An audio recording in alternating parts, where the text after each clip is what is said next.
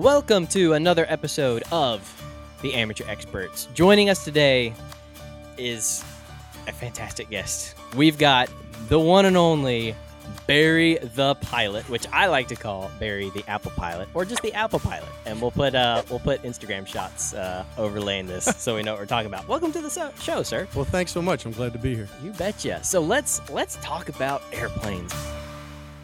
I'm so excited to talk about airplanes because that's what I love to talk about. How did you get started flying airplanes? I mean, where did everybody that I know that flies got the bug bite at some point? When was that for you? Yeah, it was,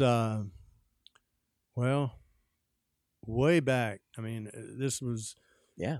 I've had, it's a longer story to it, but I started when I was in my 20s. Mm-hmm. I've always, as a kid, I don't remember the date, but it's just one of those things.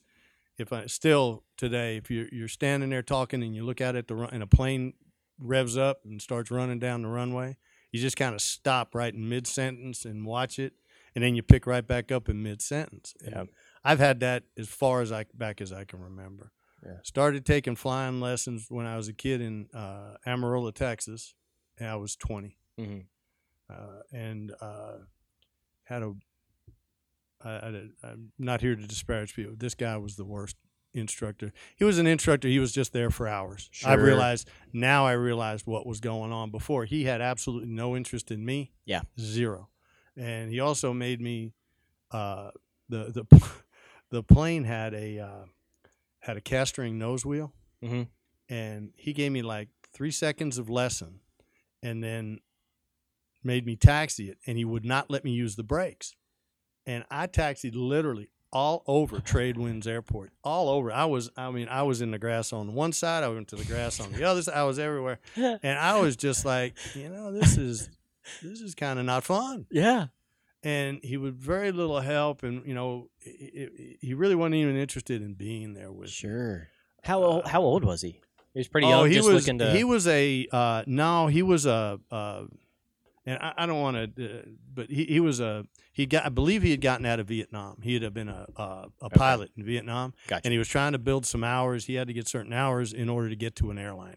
Right. And that's literally all he was there for. Yeah. And it kind of turned me off a little bit just to him. And then life took over and I just didn't get back to it. And then in like 98, yeah, somewhere like that, I had a wife, I had kids and all this stuff. And I don't know why, but I saw this thing from the university, and this guy was teaching it was a ground school course. But kind of weirdly, I was more interested. I saw navigation. Yeah, I had a sailboat. My brother and I sailed a whole bunch, and I knew from having talked to other people, because anytime you wanted to talk to anybody that was anywhere near aviation, I'd kind of, hey, that's kind of cool, just like people do. Sure. And but I got to that point. I read that thing. I was like, navigation. I could sure use that on the sailboat. Let me just and so I went and took the course. It was up at University of North Texas. Yeah. Okay. And we went there, and long story short, I struck up a friendship that I have to right now.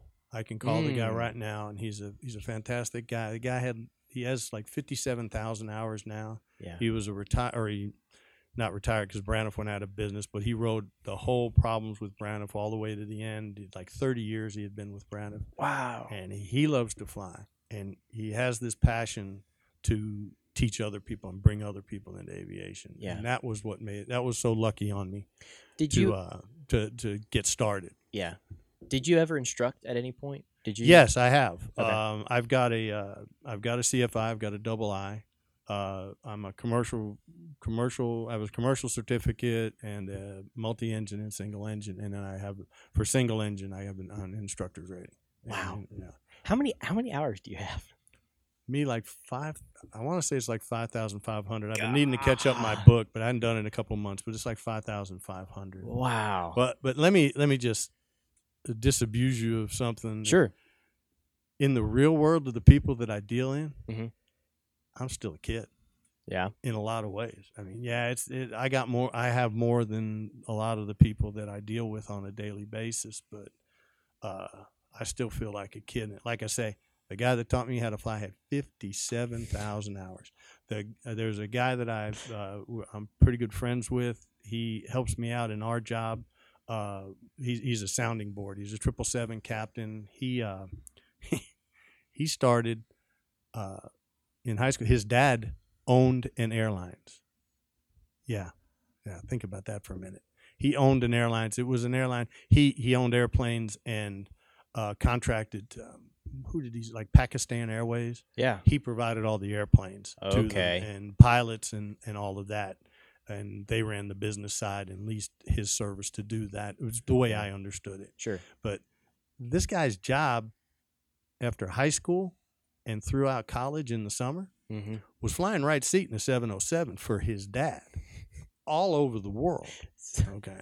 So I'm still kind of a piker. I've got a couple of hours, but when you look at the real scheme of things, oh man, yeah, it's huge. Yeah. And those kind of guys, both of those two guys I'm referring to, I like to just stand next to them because even if they don't open their mouth, knowledge just kind of falls over. Yeah, falls off of them. I try to catch a little bit of it. Wow. They're pretty amazing. So starting off, you get your license and it's coming from boating to this, and it just kind of happens.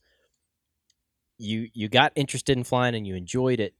Did it ever change when it kind of became for work? Like, I just hear a lot of guys say, man, flying is awesome until it became a job. And I was like, oh, and they're kind of, now it's just this thing that we have to do. And say, well, because I've talked to Delta pilots or whatever. It's like, so do you have your own, smaller GA aircraft or anything like that? He goes, any chance I can get away from flying, I take it, Did that ever happen to you at some point?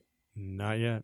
Really? Yeah, it's been 2000. See, I had a ground-based job. Did something totally different when I took that class from him, and all the way through. It took me like 3 years to get a private pilot's license because I would save a little money. I mean, I had 2 little kids and a wife with a huge sense of humor. She married me, and but she said.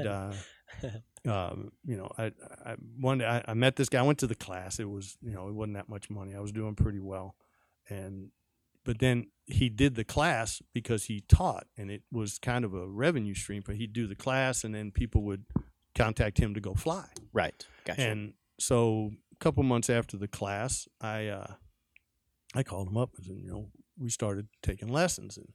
I would go when I had money, and I finally set up a checking. I talked to my wife. I said, "Do you think I could? I really want to kind of do this. All right. Well, when we have a little extra money, we'll stick." So I had a separate checking account, and I just was thinking about it the other day.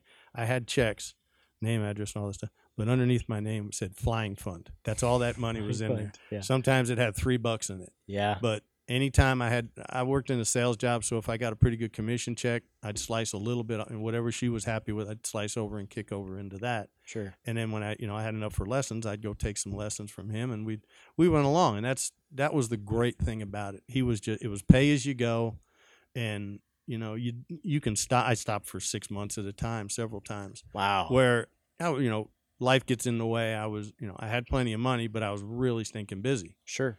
What are you going to do? So, I had little kids and, vacations. You had to take vacations with them and stuff like that. So it was just, we just kind of made adjustments and rolled with it. And you go back and you pick it up in a couple of, one flight. Riding a bike. Muscle memory. Yeah, muscle memory comes back very quickly. Yeah. So that was that. And then fast forward on, I got that license.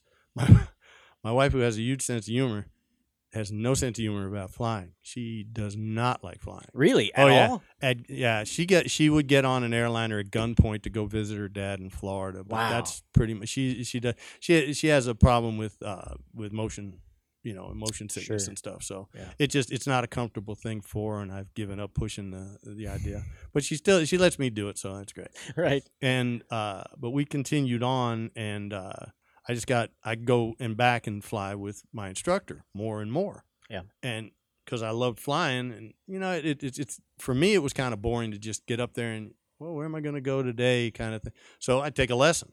Yeah. And so that's how I wound up with a commercial. My instrument, my commercial was just going back because I wanted to fly. Yeah.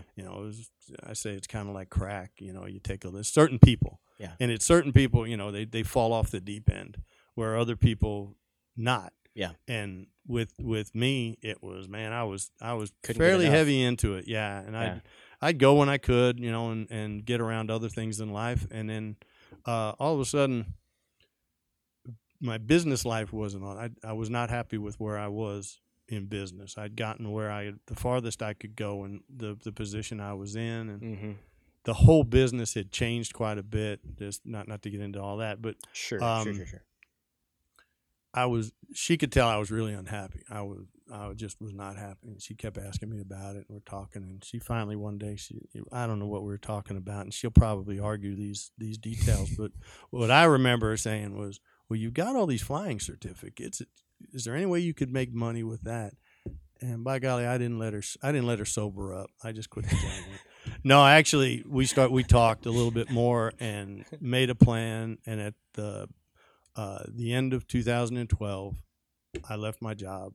And first of 2013, I was gonna be a pilot come hell or high water, and professionally. Wow. I kind of wanted to do it like my instructor had. He always, through the ups and downs in the airline industry, he always instructed, and he had told me that he always instructed, and that always paid his bills. I was about to ask if you kept that on the side or if it was.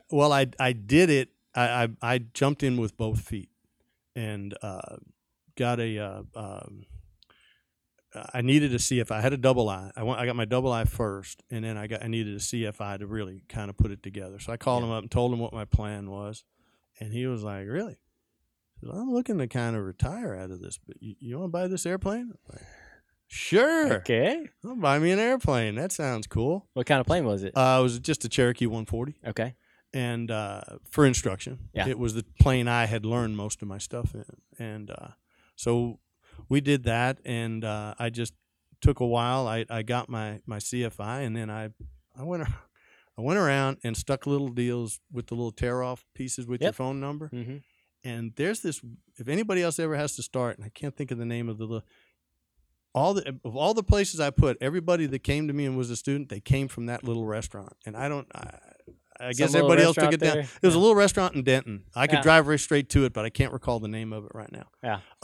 But I had just walked in and I stuck that thing on the billboard they had, and I left. And all of a sudden, I started getting phone calls, and I had a pretty good thing going. And but man, I don't have the intestinal fortitude to be an airplane owner. I don't have a huge son. I mean, when I did this, we bailed off. I didn't have a retirement to staple me along. I just left. Right. And had to make money. Yeah. I had a little saved up, and I had to make money. So this was a business job for me. And man, at the end of 100 hours of flying and instructing airplane, and you've got to go do 100-hour on it, and you don't know if that 100-hour is going to be $800 or it's going to be $8,000. I kind of don't have the intestinal fortitude for that. Sure. And that started wearing on me a little bit. Coming around, I got another job. I found a job flying traffic reporters over Dallas. I found a thing on the internet. So I called the guy up and started doing that. I did that from time to time. But through there, I heard about the company that I work for now. Yeah. And I found out that how they delivered the airplanes that they sold. Yeah. And I'm like, that's the job for me, baby. And so I just went down, and I literally found out from the guy, made a phone call to a guy who had gotten on there from what we were doing. And I was like, hey, dude, how'd you do this? And he gave me the chief pilot's name. And I mean, literally that night, sat down, typed it up. I knew where they were at Arlington. I just didn't know how they operated. Yeah. So I just went home literally and had to look up how to type up a pilot's resume. And I got to get my numbers. I got all that stuff, put the resume together, printed them out, and walked up on the ramp. And the guy whose name's on top of the checks happened to be walking across the ramp. Can I help you? I said, yeah, I'm looking for this guy, the chief pilot. Oh, he's right. Very nice guy. Oh, he's right around the corner over here, going to this hangar. Yeah. Went in there, talked to him, and I started flying for him. Wow. And, he had a bunch of younger guys, and I came there with a bunch of round gauge. I didn't have glass experience at all at that point. That was a little bit of a stumbling block at the start. They were a little hesitant, and I'd go down there and I'd get a GPU and I'd plug it into an airplane and I'd play with it. Yeah. And then we went out and flew for a little bit. He's like, yeah, you're fine. Let's go. Yeah. So then I started, And I struggled to get the glass stuff down. 6 months into this job, I don't think I flew 2 glass airplanes. I was always the guy that they sent for the round gauges because nobody else could fly the round gauges. Right. So that's how that worked out. And then I just kind of hung on, and I started looking for other jobs and thinking, well, you know what, and I just can't find anything that I always thought, man, I'm going to be real depressed if I leave this thing. It just was a cool gig. Yeah. And I fly pretty much every day. Yeah. Like to put it simply, you asked how many hours I had. I had about, with my instructing and stuff, that had gotten me to somewhere right around 1,000 hours. Okay, but then that's all I had. I've gotten 4,000 something hours with these people in the last 8 years.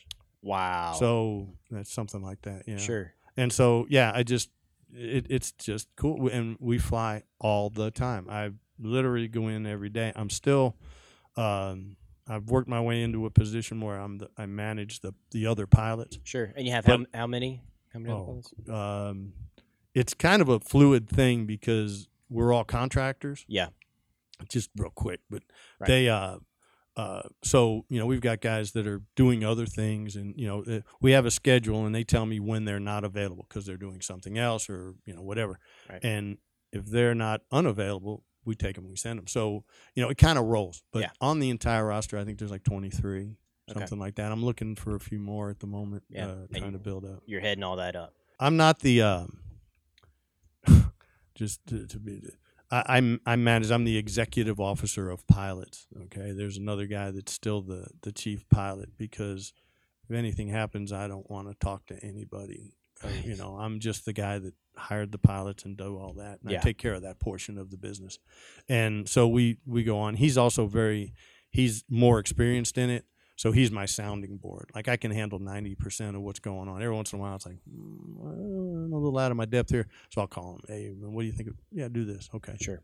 So in summary, you're bringing the planes to these clients that have purchased. Yeah, I send people to do. I schedule them to do that. Yeah, right. So you fly those planes down, and then you have to fly the planes back. Yeah. Right? Trade-ins or what have you. Is there ever any time where you're like, oh, man, I hope they don't find, or I don't want to fly that one back, or I'm glad we made it there, or whatever? Is there ever... We have, in our standard operating procedures, we have protocols for that. Sure. And specifically, it's like, you do a very, very detailed pre-flight on the airplane. Yeah. You just don't know. And, something that you guys didn't think of, for every one of the airplanes that they sell, you got to buy another one for inventory. So that's the same scenario. And you're just chugging through. And a lot of times, it's one of those things where you got to understand, you don't know the pedigree of this airplane. Now, you do know whether it's legal to fly or not. It has an annual, has IFR cert, pedostatic cert, and registration and all that. All that kind of stuff. Actually, the registration becomes the company's because we wait till the deal closes and the money passes hands. But when you do that, you do a very thorough pre-flight.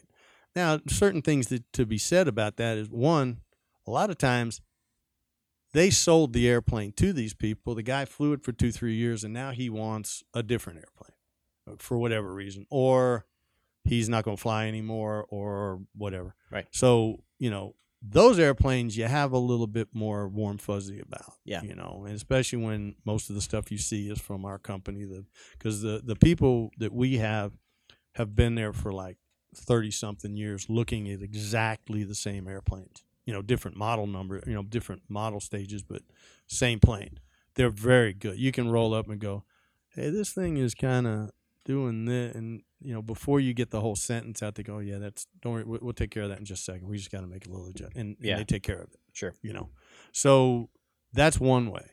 The other ones are, every once in a while you get somebody that this plane's been sitting in a hangar for forever, and it's got an old shaky hand writing annual on it. This I looked at this airplane and the wing should stay on, and and that's pretty much it. Yeah. And those, you spend a lot of time looking at it. You look back through if there's any, specifically in the last couple of years, if there was anything major done to it. Yeah, and you got to get all the logbooks, or if they don't, you talk to it between the people that are buying it for the company, and they deal mostly with that. So you get a little bit of the pedigree before you get there, and then you didn't make a plan, and you take your sweet time and look at everything. And if it doesn't make you comfortable, usually it's them. They call me, and I go, well, what exactly are you seeing here that's a problem to fly the airplane?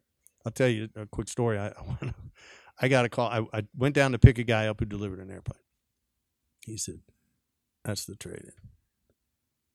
And it was kind of what he was talking. It was a bit of it was a tough airplane. What was it? It was a Comanche. Okay. It was a Comanche B. Right under on the side where it had the Comanche B logo on it, right underneath, it said Titleist, because it looked, I'm not kidding, there was not 6 square inches of fuselage that didn't have a major ding in it from hail. I mean major. It was just, it looked like a golf ball. It looked like a monkey went to work on it with a ball peen hammer all over it. And I kind of looked at it, and it was torn apart. I said, man, that's the trade. And I'm like, oh.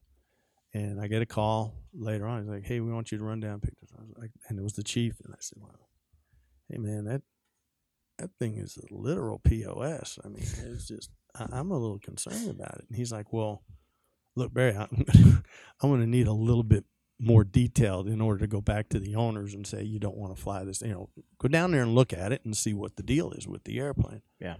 Well, it just so happened I get there, and it was an older airplane, and I get there, and the guy who had been working on this airplane for like 4 or 5 years, was there to meet me, to give me the keys and all that. He says, I just kind of say, so what about this airplane? He said, oh man, until last year, this guy flew this airplane like 300 hours every year. Said, this airplane's a great airplane. He said, here, take a look. And I got to looking at it, and all I saw was they were doing an annual. So the cowlings were all off and the wires were all hanging down, and they were doing inspections. And I think he was having to repair some stuff because there were pieces missing. It just didn't present a really good picture at the start. Yeah. But once I got down there, he got to talking about this airplane. I'm like, yeah. And my old instructor, or my I don't want to call him an old instructor, but my original instructor, who's always been my instructor, he was a big Piper guy. Okay, he had Cherokee for instruction, and he owned his own Comanche. So I had a bit of time in a Comanche, which is why I got sent in the first place. But I looked at it, and once the guy he said, well, look at the log, and I looked at the logs. I'm like, yeah, he's right. If anything went wrong, he had logbook entries to replacing tires, and he's changing the oil on a regular basis and all this stuff. Yeah. He said, oh yeah, the only reason he's getting rid of it is because he had bought it. Well, he bought this other airplane from us because it had a different mission, and this plane wasn't filling that mission. So I can admit that was the nicest airplane to fly home. Oh, it was. I beat the guy home that brought me down there, and he took off ahead of me, and I got off, and the only thing I didn't have, it was older, it was round gauge. And I didn't have any radar. I didn't have any, traffic or anything like that. So I was like, I kept calling him up on the side. Hey, where are you? I found out where, how far are you from this whatever waypoint? He'd tell me, and I'm catching you. And then a little bit later, I'd call him again, and I'm closer to you again. I started out 5 miles behind him, 3 miles, and all of a sudden, there he goes. There he went. Yeah, it was a fast airplane. I don't know if that dimple thing works, but it was a fast airplane. And I came to the realization in airplane sales that there is an airplane for everybody. Mm-hmm. Okay? Because like 2-3 months later, I get a call. Hey, we want you to take this plane up to Oklahoma. There's a couple guys going to buy it. Same airplane. So I'm like, okay. So I get in it. By this time, I was like, oh, okay, I'll take it up there. It'll be fun. So I take it up, and I go up there, and there are these 2 old boys from Oklahoma. I think one of them had bib overalls on, and they come out there, and they were pleased as punch. They were so excited about this. Oh, they were so excited to get this airplane. Yeah. And I'm representing my employer, the people who are paying me. So I was like, yeah, it'd be great. Yeah. He said, it's a little rough looking on the outside. A little rough looking. He says, it's a little rough looking on the outside. He said, but shoot, looks nice on the inside. I just want to get there. Yeah. Like, There you go. That's your airplane. And that's it. And he was very proud of it. I would never say another word bad about it. But yeah, sure. My estimations on it came way, way up. Funny thing, the other day I was taxiing. I was over at another airport close to our home airport, and we were taxiing in. We were taxiing past another mechanic shop. I looked over and I went, "Hey, that's I know that airplane." Yeah. I said, "If you go over and look at that airplane, it is beat all over the place. But that's a cool that's a great airplane, yeah." And it still looked the same, no repairs. Oh yeah, no, yeah. It would have. God only knows how long. I mean, literally, it was beat every square inch of it. Come to find out, somebody told me a story about all that hell had happened in France. That plane had been all over the world. I was about to ask, was there an event that they were able to say, "Oh yeah"? I think it happened. It happened on several occasions. It just had really bad luck. It was kind of a hail magnet. Yeah. And just that's how it. I mean, it just they kept it the parts that were important, the engine, all the avionics, they worked fine, and the airframe stayed certified and fit for flight. I don't. Not being a mechanic, I don't know the ins and outs of that portion of it, but most of the time they just repair. I know replacing the skin on like a 182 is like, it used to be $40,000. Yeah. So, yeah. And there's two ways to get hell. You can fly through it, but when you fly through it, you only get it on the leading edges of everything. Right. And leading edges get all dinged in. That's true. If it's sitting around, then it gets it. And I've found hell like on one elevator. Because it was under a T hanger or a shade hanger out in Arizona, and that and the way the wind was blowing just got it there. So you got to look all over the place. Man, was there ever a flight when you got home after bringing back a trade in and you went, "Oh, I made it back, thank goodness"? No, not a sigh of relief like I really like I cheated death. Yeah. There have been some airplanes. I picked up an Aero Commander in Pittsburgh area and came home by way of South Carolina.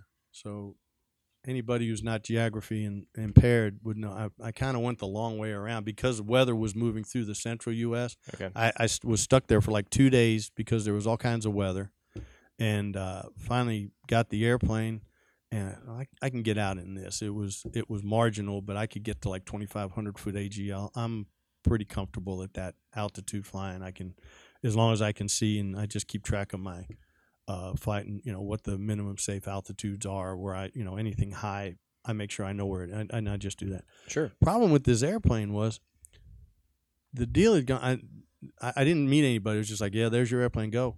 Well, there were no databases in the Garmin, the GNS 430, the big card that's on the side had been pulled out.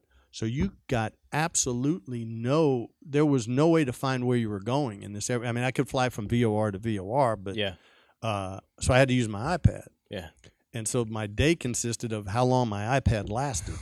I had at the time I had one battery a portable battery at the time. And so I started south. I went to Spartanburg, South Carolina, and spent the night there, and then the weather closed in there, so I was stuck there for a while. I finally figured out how to get out of there, and I headed over, and then I wound up in, I wish I could think of the town because it was a cool place, and the people were super nice. It was over in right on the edge of Mississippi, and I got there, and the weather just shut down. There was just a line right there between me and Texas. Yeah. And I just couldn't go. I was stuck there for 3 days. I'd go to the airport, sit around, trying to figure out how to get out. Wasn't happening. Yeah. Go back to it, find another hotel, go back, stay at the hotel. By the end of it, I was like best buddies with the airport manager, the guy that kind of cleaned things up. Everybody's, oh, you're back again? Yeah, I'm waiting on weather. Yeah. But I got the airplane back. There were some things that, once I got a couple of times, like you notice them on the first leg, you go, that's kind of interesting. But then the second leg and the third, you're like, it's not doing anything else. And the oil staying in the airplane, it's not like blowing oil out or anything like that. It handled fine. It's just, I told the boss, I am not going within 3 miles of a cloud, in this airplane. That's just, I'm stuck. Yeah. And there's no way I'm flying this airplane. It's just VFR only, and that's it. And navigation was interesting because I had an iPad. Once in a while, I'd use the VORs on it, but I don't think they were working well either. Yeah. I don't remember now, but I know it was 8 solid days before he kind of went, Oh. well, Barry, you got a record there. I don't think it's ever taken us 8 days to get here from Pittsburgh. Yeah. What Sorry. Yeah. Sorry, dude. What are you going to do? There's the airplane. You tell me. You are welcome to take it and show me how you'd have done it. Yeah. Tell me a better way. Yeah. Yeah. Man, this is an interesting question or a different way of looking at things. You fly the airplanes, right? And you get them where they need to go. You get them back and all that. You're not selling airplanes. You're not doing all that. No. But at the same time, and correct me if I'm wrong, but you sell airplanes every single day because these guys, when they drop them off, they go, "Oh wow, hey Barry, how do you do this? Oh, you just do this. Okay, well, how does it?" And we're checking up and and you build these relationships with these guys, and if that's not sales, I don't know what sales is, right? So no, you're not knocking on doors and trying to sell airplanes, but do you like that customer interaction side of things? Is it? I mean, obviously, I think you'd prefer to fly airplanes than do anything else in the world, but do you enjoy that? No, you don't sell airplanes, but you're in that world. Like, is that enjoyable to you, or is it like, man, if I don't have to talk to anybody, that'd be most ideal. I just want to fly my airplane, you know? No, I like people, and the job that I left, I was in sales. I did sales for like 25 something years. So yeah, I'm used to sales. Mm-hmm. I don't like the downsides of sales. Loopy customers that have all kinds of stupid demands, stuff like that. It's part of the business. But no, I like the part. And see, the difference is with an airplane, when you show up with the airplane, you are immediately that guy's best friend. Yeah. I mean, you're bringing the guy an airplane, right? So, I mean, that you are their best friend. So you have a leg up to start with, more so than the salesman, who's the guy who has to deliver the news that, well, this is how much it costs. All that's behind you. Right. I'm just showing it's my job to not screw anything up.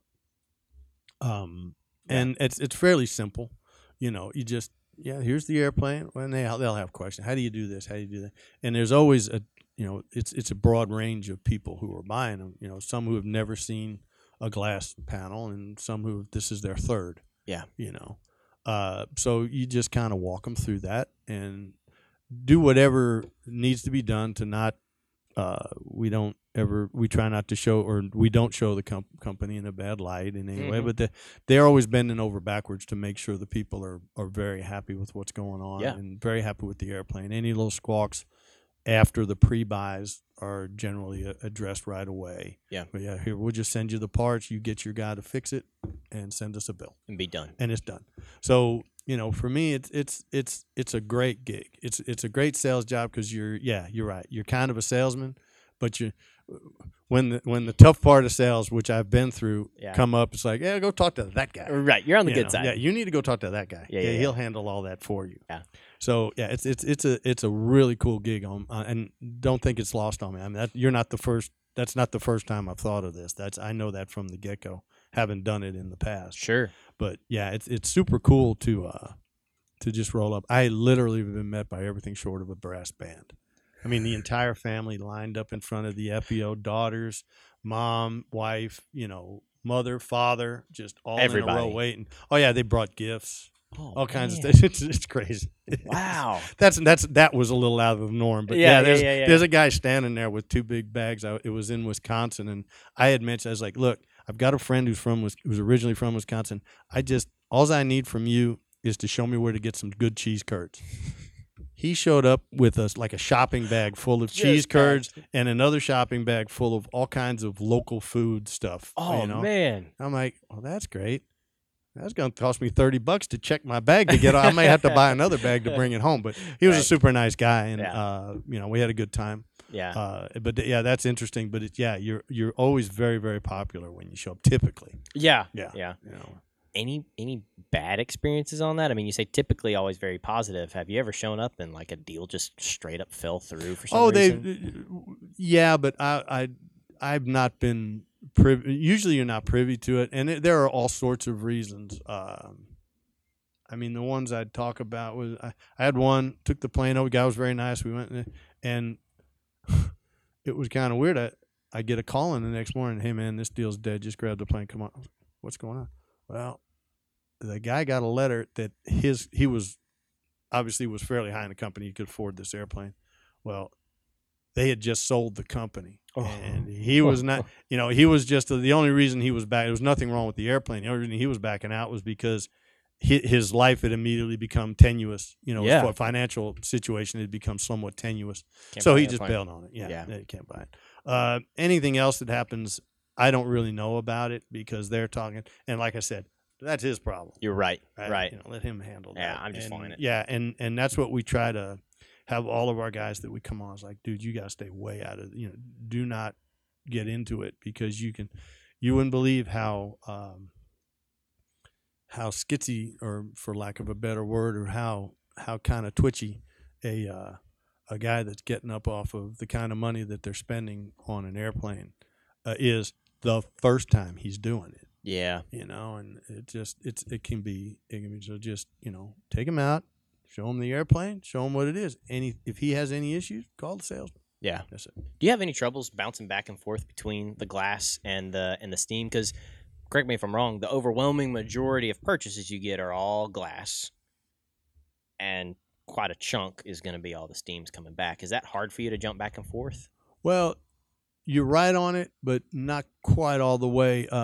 We sell glass, we bring glass back in. The 182S model, which is a very popular model, it's round gauge. The earliest models of the T version were round gauge. I don't remember all of that's salesman stuff, but yeah, the earliest models of the T, right when Cessna went back into production. Yeah, they ceased production, I believe, on the S models, and they started back on the T's. Well, when they started back, right then, those were all round gauge. Gotcha. To get back to the original question, it's funny, the guy I just flew up with, he asked me the exact same thing, and I don't. If you wanted me to launch out of here in low IFR, if I had to go in and shoot an approach, I would be thinking real hard if I had to do it in round gauge because I just don't have that experience. That proficiency. And I'd have to be the proficiency of and having to handle the airplane. Yeah. In a situation like that when you're getting close to hard things like the ground. Yeah. I just I probably would defer and just I'm going tomorrow after all this weather cleans up. Absolutely. In a glass one, I would do it. I've got no problem with it. I'm a little different from a lot of people who seem to think that, well, I got this brand new engine and I've got WAS and I've got, it's got this fantastic GFC 700 autopilot, man. Well, I've gotten this call from other pilots. I just got to run over here, but they're down there at 305. I'm like, yeah. Well, I was wondering, it's got the WAS, it's got the. I was like, let me ask you this: what's that WAS going to do for you whenever the engine quits? Yeah. And you have to take the airplane down to 300 feet above the ground level, and then break out and start figuring out where exactly you're going to put this thing in so that you don't perish. Yeah. Well, the answer is the WAS is going to tell you exactly where you perished. That's it. Okay? Whoa. So I'm more of a 800-foot kind of a guy. I'll take it down to about 800 foot. I've done minimums once or twice just because of the situation. I didn't really like the situation. That's one of those pilot things where you get done and you're like, I probably, let's don't do that one again. Yeah. Let's check that box. And it's pretty wild when you break out. I mean, you've done it a million times under the hood. You pull out and, okay. And you're, runway's over there, or whatever. But, no, I just, I want to be able to do this for a long time, and I just don't want to be a footnote. So I keep it up around 800, but I would, glass stuff, yes, to answer. This is a long way around your question, but round gauge stuff, I'll take them places. And, on a long trip, I might shoot an approach at the end because I've been getting myself back used to the airplane. Yeah. Yeah. I have a personal minimum of about 800. Do I break it? Yeah, I don't really like it. I have a lot of very young pilots that are that I'm working with, and you try to kind of mentor them along, and those are the questions I ask them all the time. It's like, well, you take it down to what? And I'll ask them. I don't tell them my minimum. It's like, what's your minimum? Well, I don't know, about 500. Well, because our actual SOP minimum is 1,000, and it can be waived depending on how about their experience level, and their experience level is important. I have everything from a 300-hour guy to I got a 10,000 hour actually, and I got a 10,000 hour guy. So one guy, if he's comfortable doing it, and I've never questioned him about it because it just hasn't come up because he hasn't had to do it, but I am willing to bet that the 10,000 hour guy, his personal minimum is about 800 foot. Yeah. Why 800? Why do you choose 800? Oh, I don't know. I've done it where I was with my instructor getting an IPC, and I said, well, let's just go see. And I had the hood on, flew it down to 800, pulled the power, flew down to 800 foot and took the hood off. Now go find some place to land. And where I was, we found a place and put it in. Yeah. So it's an arbitrary thing, but it's something. It seems like in North Texas where we are, you get a lot of 800 foot mornings, where you can you get up and it's 800 foot. I got to get going here, and the weather has gone through, so it's just some residual, whatever from the rain and all that, putting moisture in the air, and then you get 100 miles down the road, it's clearing 1 million. Yeah. I'll launch out into 800. Coming down, 800's not too. You're still, you've still got some room. Yeah. At 800, because when you're doing instruction, you spend a lot of time. A lot of things are done at 1,000 feet AGL, so you're real close to that, and you get kind of comfortable with that, and comfortable with being able to get if something were to happen, to be able to quickly, okay, I can go over there. Yeah. Kind of a thing. You do it over cities. You do it out in the country, and in North Texas, there's a lot of open land. Yeah, you have options. Yeah, you have options. I see you fly just in our, I just see the TTX all the time. You fly a lot of incredible aircraft. That's not lost on me either. Right. Well, so they all have their purpose and their use and their mission. What's the most fun? What is when you're like, I get to fly one today? You said it. The TTX or why? Any 400 TTX. Yeah, why is that? They're fast. They're incredibly responsive. It's the way they're put together. They have solid rod connections and push rods and torque tubes, and so you really have a feel for everything that's going on. When you're going real fast, the stick it's hard to move because air's moving at 180 knots over your control surfaces. Yeah, over your control surfaces. So it's it.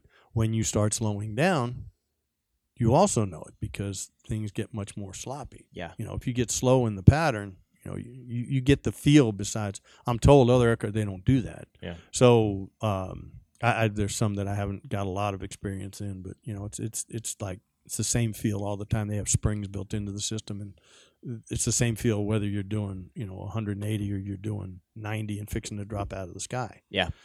So it's a great airplane, and it's fun to fly slow and just go out and do some stuff in, and it's incredibly comfortable getting from going anywhere, and you can get there quick.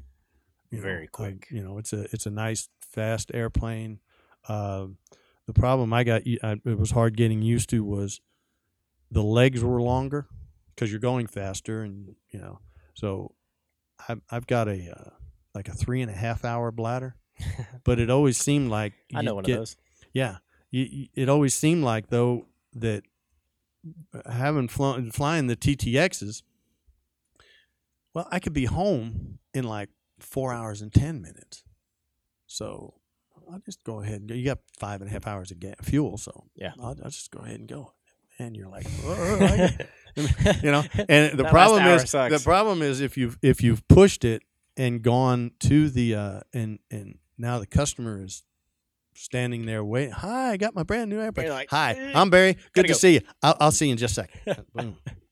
Gotta go. Yeah, the worst one that ever happened.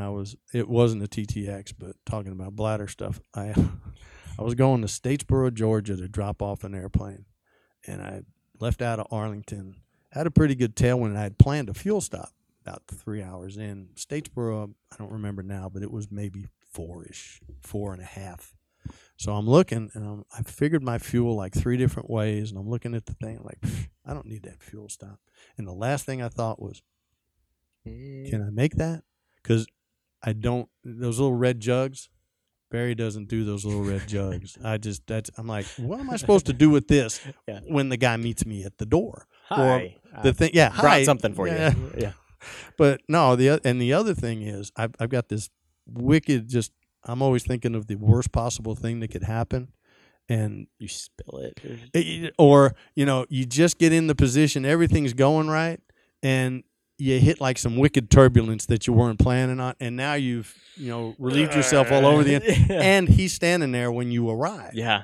Oh, how's that gonna work? It's like, well, give me a few minutes here. Yeah. Oh my. So word. I've just decided. No, I have. I've experienced it a few times, but and typically no, I just try not to. So I get to Statesboro, and I decide, and man, just as soon as I change my destination to Statesboro, guy gives me the clearance. I'm like, oh, wait a minute, hang on. Oh, dadgummit. And so, but I pressed on, and I get to Statesboro, and I hear them. They're having parachute jumping, and there's jumpers over the airport. I'm like, well, I'm not flying in there and getting some parachutist on my windshield. So I had to turn south, and I flew out south, and I finally called the guy, and I'm like, hey, the jump plane. I'm like, hey, what's your status here? Oh, I'm on short final, and all the jumpers on. And now I'm like 3 miles or 4 miles from there. So I had to turn in, taxi up, and drive, and taxi in. The guy we had done some maintenance to the airplane back in Arlington, so I was just taking him. So he knew the airplane and everything. And I mean, he was right there. As soon as the prop stopped spinning, he's standing at the door, and I'm like, I was in agony. I busted the door. I just kind of opened the door, and I kind of had to push him I was like out of the way, politely. And I'm like, hi, I'm Barry. I'll see you in a sec. And boom! I almost ran around. I almost ran around the other side of the airplane and just, but I went on in. Right? I mean, that's a typical conversation because, well, that's the thing is when you take a TTX or 400 of any sort, either the 400 TTX 350, everybody's like, well, but I can't put anybody in it because, well, yeah, no, I mean. What are you trying to do? Well, if I fill up the fuel and then I can only take like another person, well, wait a minute. You're putting what's your normal mission? Well, I just fly down for an hour and a half. Well, great. You got 5.5 hours of fuel on board. Yeah. How about fueling for the mission? Yeah, instead of. And just put in what fuel you need to be safe with reserves and all of that. Yeah. Put that in the airplane and then put everybody in. Then put in the people you need to put it in. I never thought of it. Anyway, but yeah, that's a big deal. I mean, but the TTX, I mean, it has the same payload as a or pretty close as a 182. Yeah, and 182's got all kinds of room in it. Right, right. So it's a great airplane. Yeah, man. Both of them are for the they have their own missions. 206 is how you guys had a 206, and it had a great mission. But my problems with the 206 are probably what. Why you guys don't have it anymore. It's just it's a great airplane. If you're going to stick a whole bunch of people and hunting gear and all that kind of stuff in it and take the airplane out and fly out in the middle of no place and land on a postage stamp, that's your airplane. Yeah. Okay. When I'm moving it, it's me and 20 pounds of bags, and I got to stop twice because you're burning a lot more fuel. Yep. So I've got to stop more times getting it. That's the only problem. But for its mission, it's a fantastic airplane. I just don't have that mission. There's an airplane for everybody. Yeah, there's an airplane for everybody. Man, good rap on that. You make flying sound very glamorous and wonderful, but every job has a downside. What's the downside? Because I haven't heard any downsides yet. I'm like, let's go, let's do this. But there's ferry pilots. You've got to be. You've got to be able to roll with it, roll with whatever you've been handed. Yeah. When you roll up on a ramp, we have certain SOPs. This plane has to be in a hangar. Well, I called an airport in Millington. It's right outside of Memphis, So I get the guy said, yeah, we can put you in the hangar. Okay. So I get there, and some other old crotchety guy meets me there. And I was like, hey, the guy told me I can put this in. Oh no, we don't. And I wasn't in it long enough, and I didn't have the heart to argue with him because I was ready to. I was like, okay, fine. I called around, and I found down in Tunica, and I called Tunica, and I said, I just said, hey, I need to know if, and she's like trying to ask me all these questions. I was like, look, I got one question. Do you have room in a hangar for me? Oh, yes, we have room in a hangar, but I was like, that's fine. We'll settle all the rest of it when I get there. I was like 20 minutes. The sun was going down. I'm on my way. So I jump in the plane, and off I go, and I fly down to Tunica, and I get up, and I walk in, and I said, hi, I talked to you about a hangar. She said, yes. What I was trying to tell you when you hung up was the World Series of Poker is in town, and we have no hotels available. I finally found you one. Oh. I found a hotel for you. Like, yeah, okay. Yeah. It was this much. I got, okay. And it was, I want to say it was like a Motel 6 or something. It was like, okay. Yeah, here we go. And I mean, our guys, I got to say, we get paid. They cover all of our expenses, and they're fine with Hampton Inn and stuff like. They want everybody to get a good night's sleep. We don't want you sleeping in the motel Sure. and trying to cut corners to save extra money. They pay you a rate, and then they pay all your expenses. Yeah. So I was just like, oh, okay. And the guy flew me over there, or drove me over there to the hotel. And I get done at the hotel, and I get to the hotel, and I'm like, hey, I got to get back. And I am literally out in the middle of, I don't know if it was rice fields or what the heck it was the middle of no place. This building, there was a gas station across the way that had a subway attached to it. And baby, that was it. That was all you had? That was it. And like, you could hold up the sheets and see through the, you could read a magazine through the sheets. It had a tube TV. On the, I mean, it was several years ago, but it was It's just a vintage. But it wasn't vintage. It was freaking old, and that was all there was to. So anyway, but that was my deal, and I just was telling the guy, I get to look around. I was like, hey, I got to get back to the airport in the morning, and the lady looks, and I get this blank stare. I'm like, all right, do you have any idea of how I can get a ride back to the airport? She's like, well, we have this, and it's a card for a guy who gives me a card, and it's basically, if you're drunk and, need a ride home. This was before Uber, or Uber was in its inception, so sure, it wasn't out in this rice field. Uber was not coming. Definitely not here with the Uber tube was TV. not coming to the rice field with the tube TV. Yeah. So I get on the I call this guy. I'm like, hey, can you? Well, that's usually the end of my. Oh, wait a minute. The rest of the story was the guy calls me and he says, I call the guy and he says, and I dial once and it rings, nothing.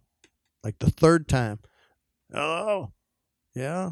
And I told him who I was, what I need. He's like, oh, I've just had surgery and I'm not driving. I'm like, I spent half the night on this. I know an old boy, call him. And he gives me this number. I call this guy up, and this other guy calls up, and it just sounded shady. Talking to him sounded shady. So I'm like, look, I can't walk. There's no way I'm walking back to this airport. It's probably 10 miles away.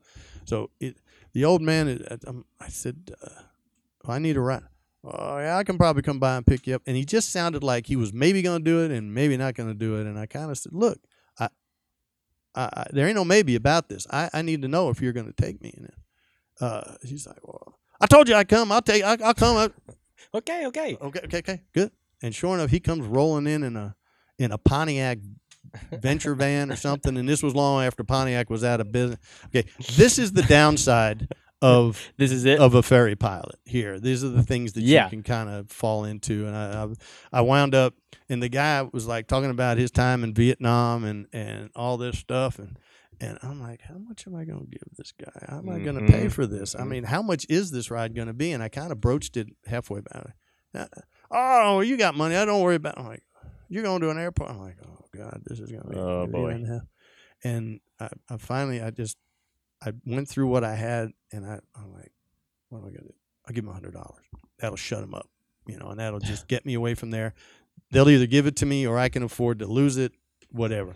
So I just $100 and I split it into like 80 and 20 or something, and I stuck it in my pocket, and 2 pockets, and put my wallet back. And I went and I was like, well, I got this. Oh man, you got more money than that. I was like, look, dude. And I handed him the other 20. I was like, that's all I got. That's all I have. I gotta go. And I was like, thanks a lot. See ya. And boom, I was out of there. That's the and wow. If that guy decided to kill me and leave me in a ditch, I'd still be pushing up daisies in the ditch because I was in the middle of no place in Tunica, Mississippi. Nobody would know. Yeah, nobody would have known. So wow. The downside of and that's the biggest thing is getting to places and not knowing. A lot of people buy airplanes in little towns because they want to get to the big town.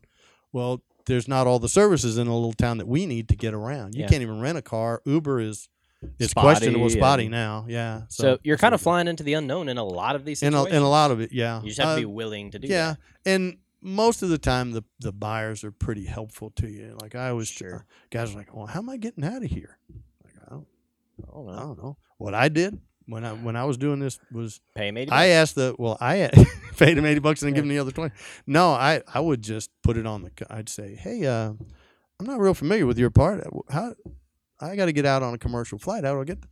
And it's amazing how you can not tell them, but you tell them, I need a ride. Yeah. And, well, I got me a brand new airplane. I'll be glad to give you a ride over to, it's, 100 miles over to wherever, and you catch the airplane out of there. So you just kind of, most of the time, they're very helpful to you. Sometimes, there's times you get there and the guy's not even, they're not even there yet or something. And, then you're like, yeah, what's going on? So yeah, walking in, it takes a certain kind of personality, and getting around is. I mean, we could go on forever. I've got all kinds of stories of other guys and stuff that I've gone through trying to get someplace. Yeah, like, did you know there's a U-Haul in every little town? You may not be able to rent a car, but you can find a U-Haul place and you can rent a truck for one way. Yeah, and get back into the where you got to go to get to the bigger town. So you park it at the U-Haul and call Uber and they take you over to the airport. Wow! So you go drop off an airplane, haul down a highway in a freaking U-Haul pickup, and then wow! What about nighttime flying? Is that more? I mean, because you have to be again prepared and willing to fly in all sorts of conditions and be safe, of course. On that topic,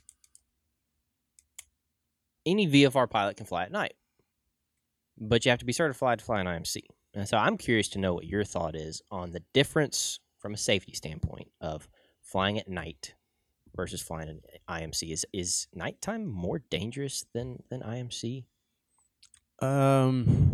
Probably about the same. I haven't really sat and thought about it. Well, first off, I mean, you've either got one of two things underneath you in the dark, okay? You've either got lights, okay? So there's civilization there, but that means houses, buildings, power lines, all kinds of things, know? Or you've got black. And that could be trees, that could be water, and you name it. So, the problem you have with it, or in making the decision, is flying at night is so darn beautiful. That is just very true. You even get out there, the smallest of towns are gorgeous. Yeah, and the towns and the air typically calms down, so it's smooth as silk. Yeah. And you just have the hum of the engine, and you're just going along, and whatever is before you, and the lights slip underneath you. It's just so comfortable to be up there doing that. And the downside is things quit. Where are you going? It's a crapshoot as to where you're going. Pretty much the same in low IFR, and I try to stay away from even flying over low IFR areas. So even if you're up there, because if you have to come down, you got a long way down. You got a long way down, but you've got to get down. And like I said, you've got to break out at 200 feet or 100.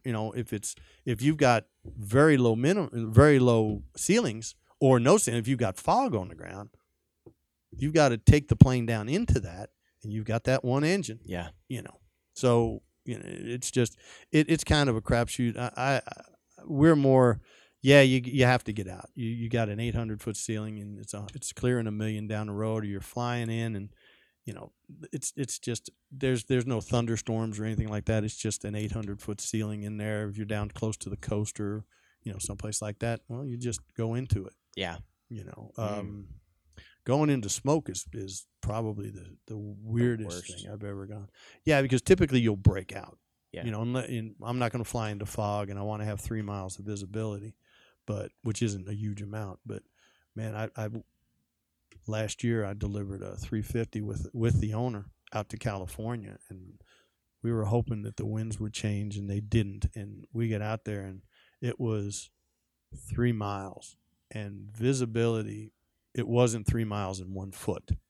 And it goes all the way to the ground like fog does. So you don't you don't break out, and then you have a little bit clearer view. I couldn't see diddly until we got right up on the light.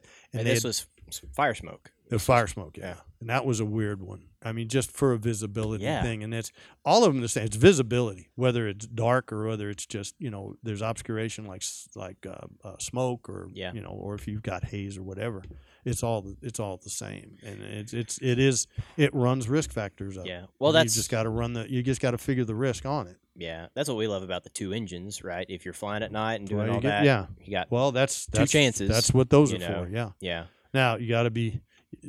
Justin's got to take a lot of training to be able to handle it, because when one of those planes are not near as dangerous with 2 engines running. When you got just 1 engine running, the dynamics of it are very different. Yeah, very different. Very much so, and you need to be right on it. Yeah, I think it's incredible that we can go out as VFR pilots and fly at night, that amazes me. I know it's a fun thing to do. Just like most of my flying is if I'm coming back to Dallas, and I could, but I'm going to pull up in Texarkana, or I got an hour in. I've been flying this airplane for the last 3, 4, 5 hours. Everything is solid on it. It's got a IFR cert. It's got all that stuff. Annuals. It hasn't been doing anything that causes me concern. Yeah. I'll fly on into Dallas, and land, and that's that. Yeah. It's like that plane that I brought from Pittsburgh. I wasn't flying it at dusk. I wasn't flying I wasn't getting anywhere close at but all. clear blue skies is all I was taking that airplane in. That's the way it was going to happen. I want to circle back to the very beginning. You talked about kind of a slow start getting into aviation, take some time, do whatever, financially, time-wise, you got family and all that. What's your advice to younger pilots looking to get into it? Because it is relative, yes, but prices have gone up in a bunch of stuff. I remember my uncle saying, "Oh man, I used to pay $20 an hour for my flight time and all that." I'm like, "Oh my gosh, I'm doing." I paid $50 when I started. Yeah, and I mean, average rentals are up for a 172, a decent 172. It's gonna be $100 and something an hour, whatever it is. Easy. So, but we're making more than we were back then. I mean, it's all relative, I suppose. But what's your advice to the kids looking to get in and do it when it might come across as incredibly challenging? 2 ways. It depends on your goals, okay, and your means, okay. If you want to be an airline pilot, you don't want to mess around with it. You want to be an airline pilot, and Dad got plenty of cash. Well, go down. You can go to some.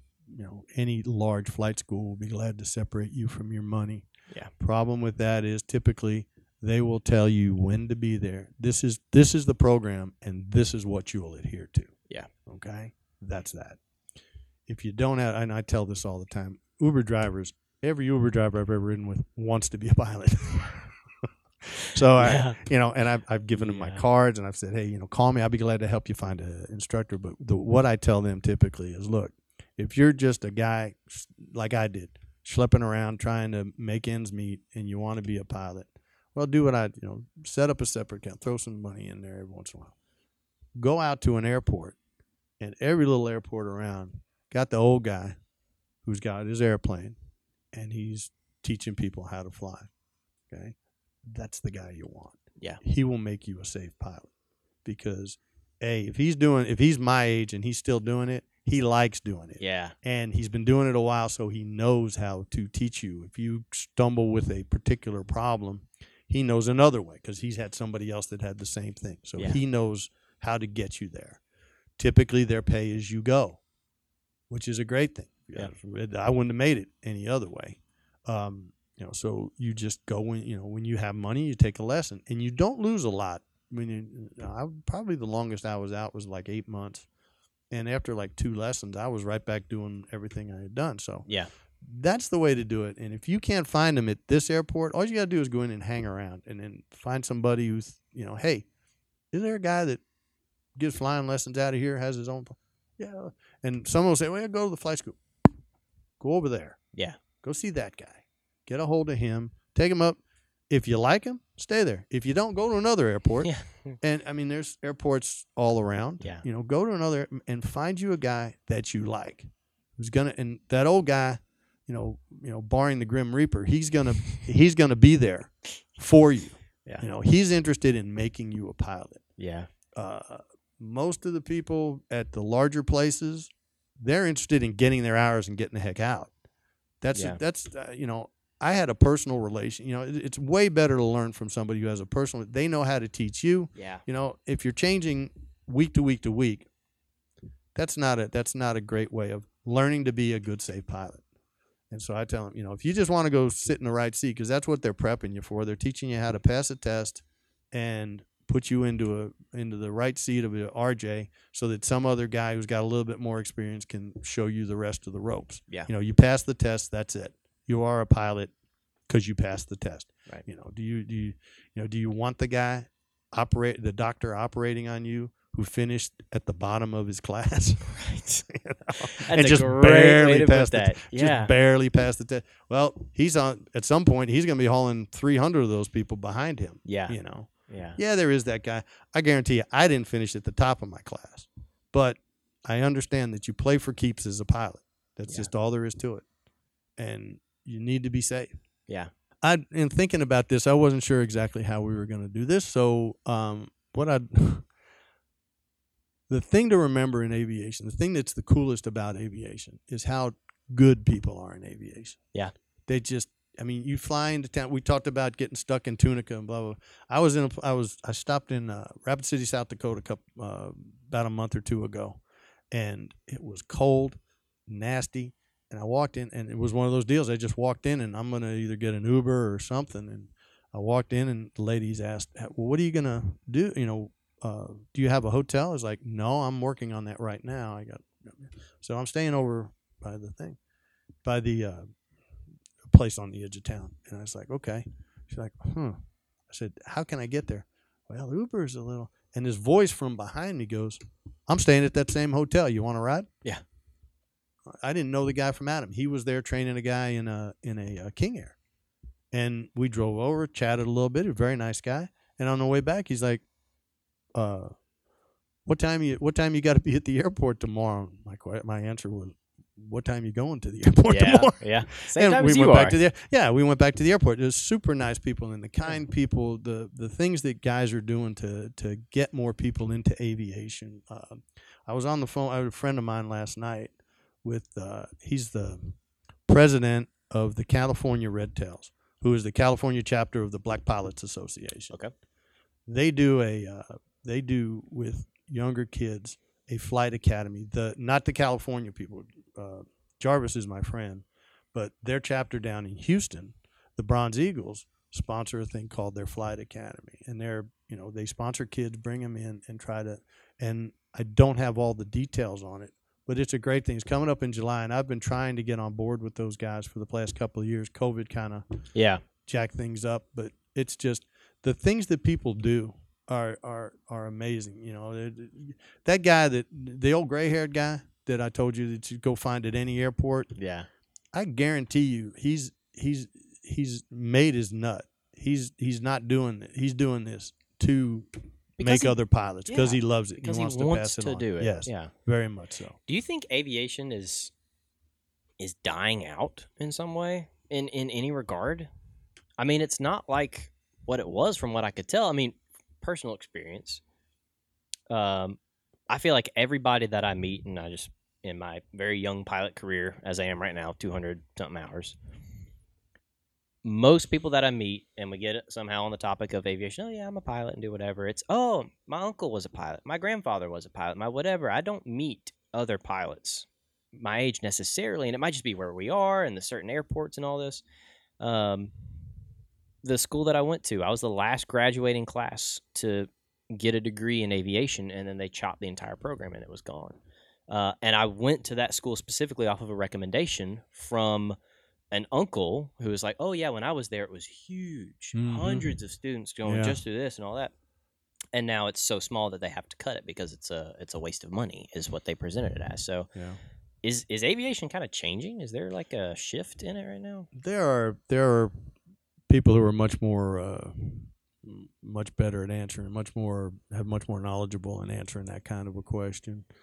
I know my employer, the people that I contract to, are selling the heck out of airplanes.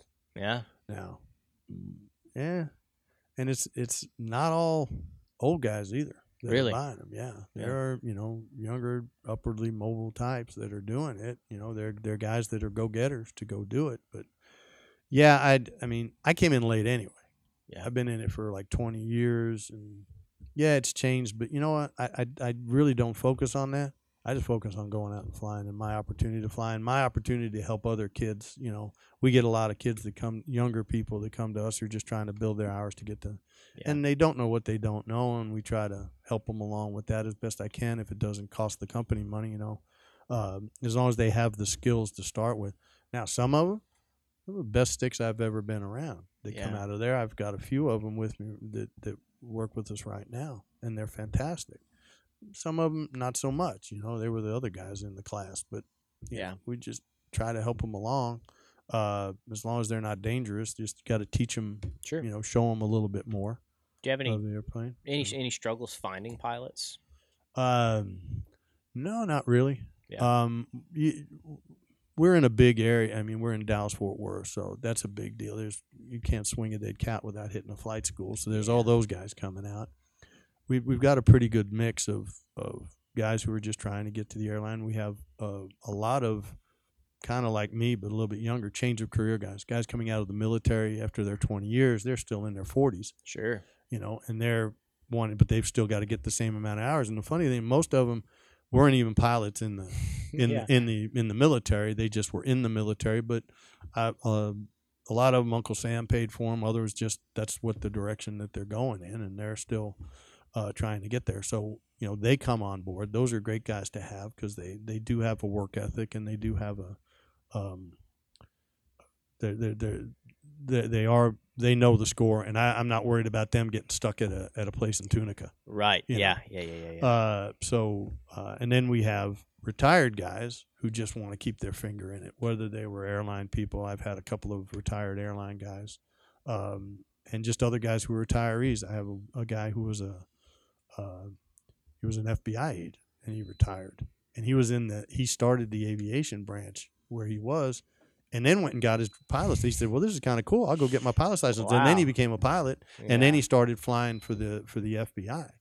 And he said, I was like, they flew 206s, which is great because you can't find a lot of people doing our job that are in 206s. We have to move them into it. Yeah. But he said, yeah. He said, well, our retirement group is called the guys of the endless circle or something about the end, because they're FBI guys. All they're doing is they go out and just fly around watching for a car to move. Yeah. And then they call somebody, hey, the car moved, and then somebody goes and follows it. Gotcha. So it was kind of interesting. But he's a great guy. He had some interesting stories. He hasn't been with us. I just want to fly. Yeah. I got time. I don't want to sit at home. That's all I want to do. Yeah. And so, they're great people. So you've got a great mix of different people for what we do. I love that. Yeah. For ferry pilots, the conversation is the stuff you've gotten into and, where you've been stuck.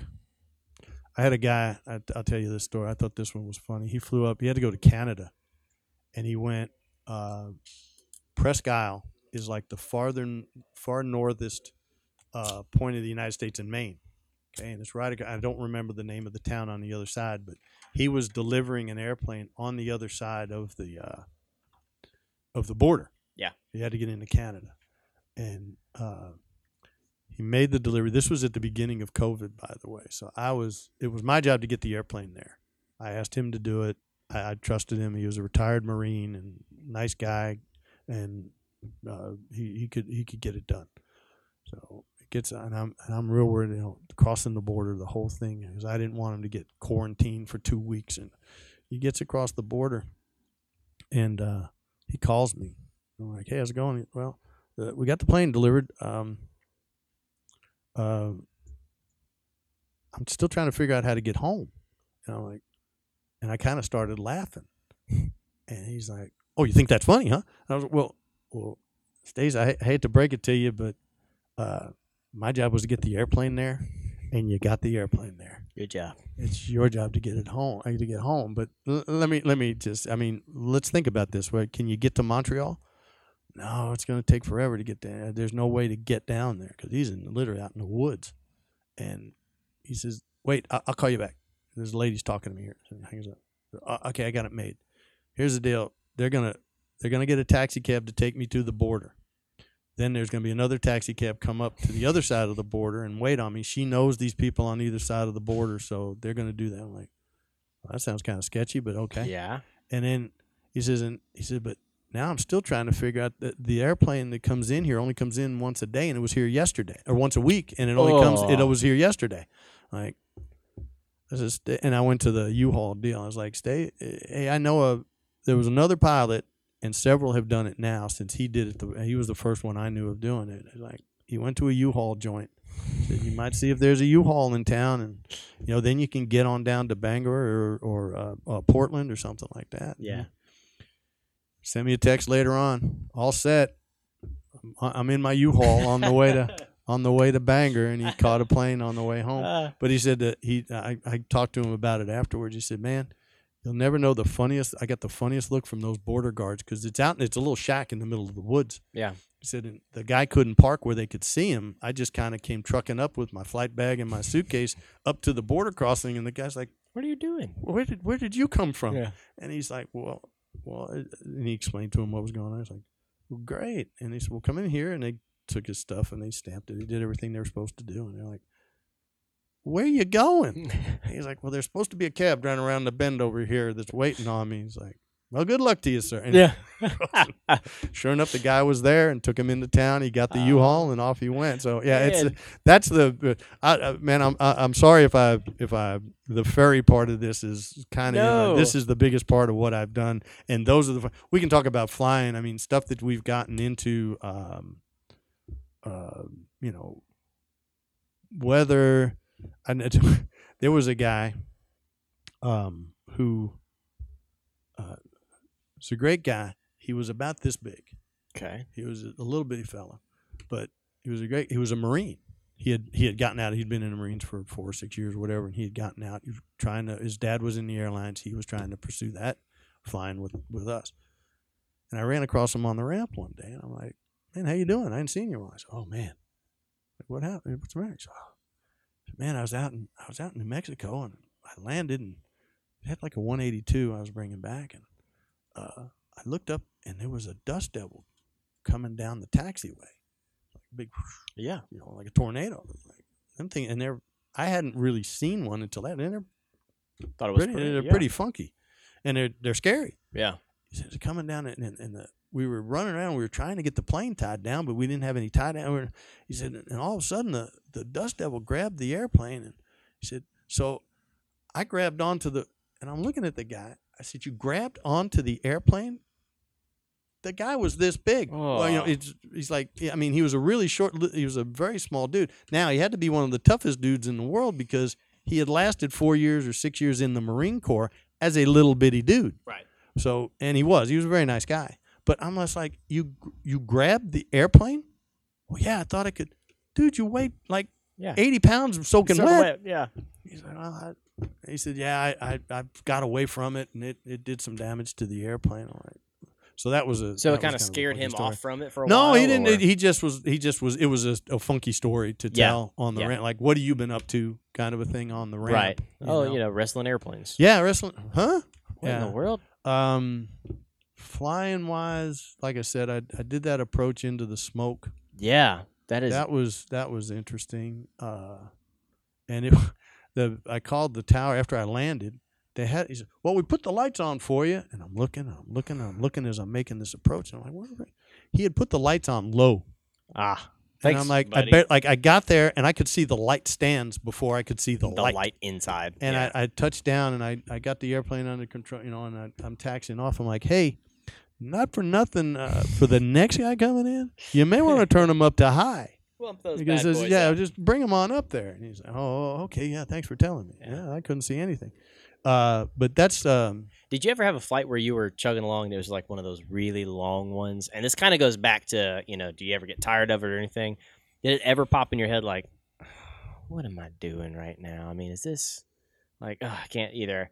Maybe you had to use the bathroom real bad or you just couldn't wait to be home for something. Has it ever hit you at any point of like, man, what am I doing? Do I need to be doing something else, or this isn't as much fun as I thought, or is it always just like, I get to fly today?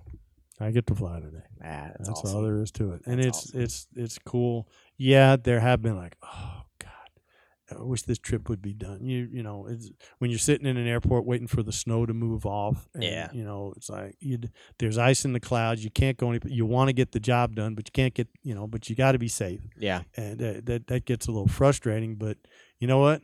It's going to be blue skies one of these days, and you're going to get the airplane out of it. And we don't push people. Yeah. If they've got to be, we've left. It's like, look, dude, this stuff is here for a week. Just come on home, and we'll send somebody else up. We'll figure it out later. Yeah, and we'll send. And you tell people, okay, watch the weather and be there when it breaks, so you can get and then leave.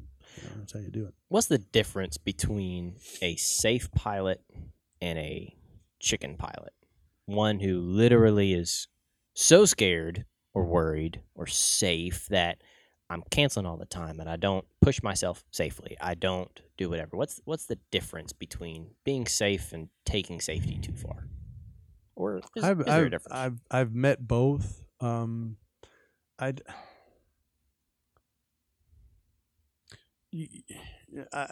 hate to say that I don't really want to cast judgments. There's all sorts of reasons why you don't want, why this guy has the feelings that he has.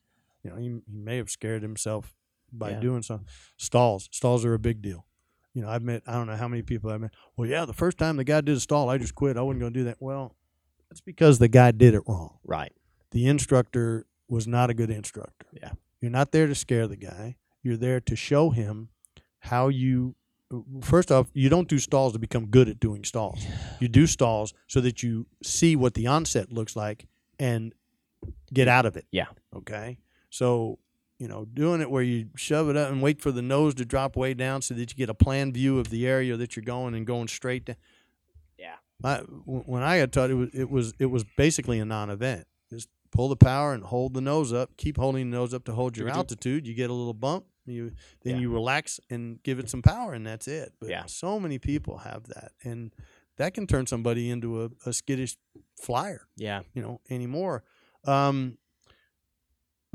Be safe, and if that's the way the guy wants to be, the only problem is, and it comes to their education part of it, is they need to have somebody explain to them that if you're always canceling this, but you're a pilot, well, guess what? You could get there and have a forecast. I don't trust the forecast until I'm standing in it. Yeah. You can get there. Have been a million times where it's supposed to be, and then you get to looking down the road, and it's like, well, it's supposed to be clear when I get there. Well, all that weather is sped up, and it's there. Well, at some point, depending on where you are, you may just have to be able to handle the airplane in this. So canceling lessons because of that is all I can say is I had the exact opposite feeling when I was learning. My guy told us from the start that he would fly as long as it was legal. He would never cancel a lesson, ever, as long as it was legal to fly. That's it. So wow. I've actually been up in 50-knot winds, and he hovered the airplane. I've hovered in a Cherokee. We took off one day. And it's been blowing a lot lately, but it was blowing. It was like crazy blowing. And I remember him getting out of the airplane. He's like, "You up for this? You? Yeah, I just flew in. Okay, let's go." So off we went, and we were flying. I don't remember. All I remember is as we took off, went west of the airport to our little practice area, he finally said, "You know what? This is a good day for this." I don't know what he was talking about. He says, "Hang on." He said, "Here, I got the airplane." You have the airplane. And he goes and he pulls the power and starts setting the flaps. And I'm looking, and he gets the plane, and we're slowing down. And then he goes, see that mobile home right there? Yeah, watch it. And I watched it, and that mobile home came to us and just kind of stopped right in front of the wing and just sat there. And we couldn't. He says, the wind's not quite hard enough for us to go backwards today because I've gone backwards too. Yeah, and I'm like, that's crazy. When you can figure out how to do it, you really know aerodynamics. Yeah, you figure out how to, and he did it just like he was combing his hair. It was just see that, yep, and it stopped, and no it was big deal. It was no big deal. So I would do that. We flew. I've flown in 3 miles. We've talked about 3 miles of visibility. When you're a private pilot, 3 miles of visibility is about an inch. Yeah, the way you feel, but. We were going someplace, and we were just going to move the plane from his airport down to his mechanic. So we went down at 800 foot AGL.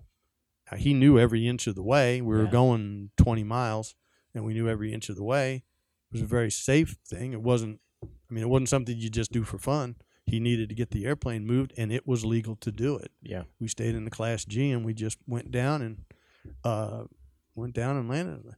But, man, when you do it the first time, yeah. But after that, it's like, oh, okay. But there's a lot of prep for it and stuff. How's the weather all the way? Is everything? Nothing's moving in that's gonna shut you out when you get there. This was just a stationary front that was just there. Yeah.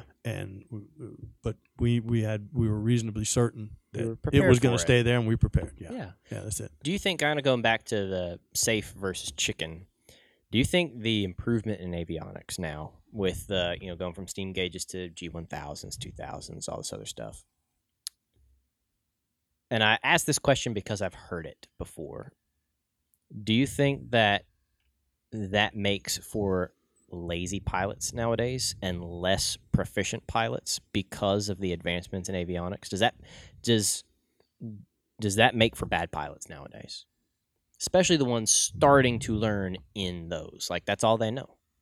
Because, VORs are kind of going out, right? And I'm not going out, but you know what I mean. They're reducing the number of them, certainly. Right. Yeah. So does the advancements and the wonderfulness make for worse pilots? Man, I came in, and before we did this, Justin asked me about, this is a diplomatic way of sidestepping your question. Sure. Opinions are kind of like butts. Everybody's got one, and they all stink but mine, kind of a thing. And no one is interested in anybody else's butt but mine. Or I'm not interested in anybody else's butt but mine. So that's kind of the way opinions are. I try to steer myself away from being the crotchety old, well, things were a lot better in 1906. Come on. But I think it is what it is. And there are, because I've seen what you're talking about. Yeah. And, there are guys I have flown with, young men who are new pilots to this. Yeah, they got all their education in class because that's what's available to them, and they were darn good pilots, period. They were really good pilots. The best answer I would say was, if they were going to be a lazy pilot, they were going to be a lazy pilot, whether it was in six-pack or in glass, or, if they were, put it this way. My instructor told me, we weren't 5 lessons in when he said, if they'll cut you off in traffic, they'll cut you off in the pattern. And that's kind of the way life is. If the guy was that way from the start. Yeah. If he barely got, if he was the guy who was just happy with being at the bottom of the class but getting by, well, then that's what you're going to get all the way out. Yeah. If it was expressed to them by, be it their parents or whomever, that you need to kind of excel, especially when you play for keeps like you do in aviation. Yeah. Then they get it more. Other guys think they're just bulletproof, and that's just all there is to it. I thought I was bulletproof back then. Yeah. It's and you reach in, you find guys like that, and I've had to kind of move away from people like that in my job because it runs risk up for the people I work for, and insurance rates. You can't be doing stupid stuff. Yeah. I have gotten calls from guys who, I landed at DFW, and I was watching out the window. I was like, dang, are we ever going to get to the ground? And literally it was lights, runway, touchdown. I mean, it was low. Before I got off the airplane, ding, hey man, I'm back at. I was like, I've been around here a long time. The weather 7 miles away is not that much different. I looked, and it was 300-foot ceilings.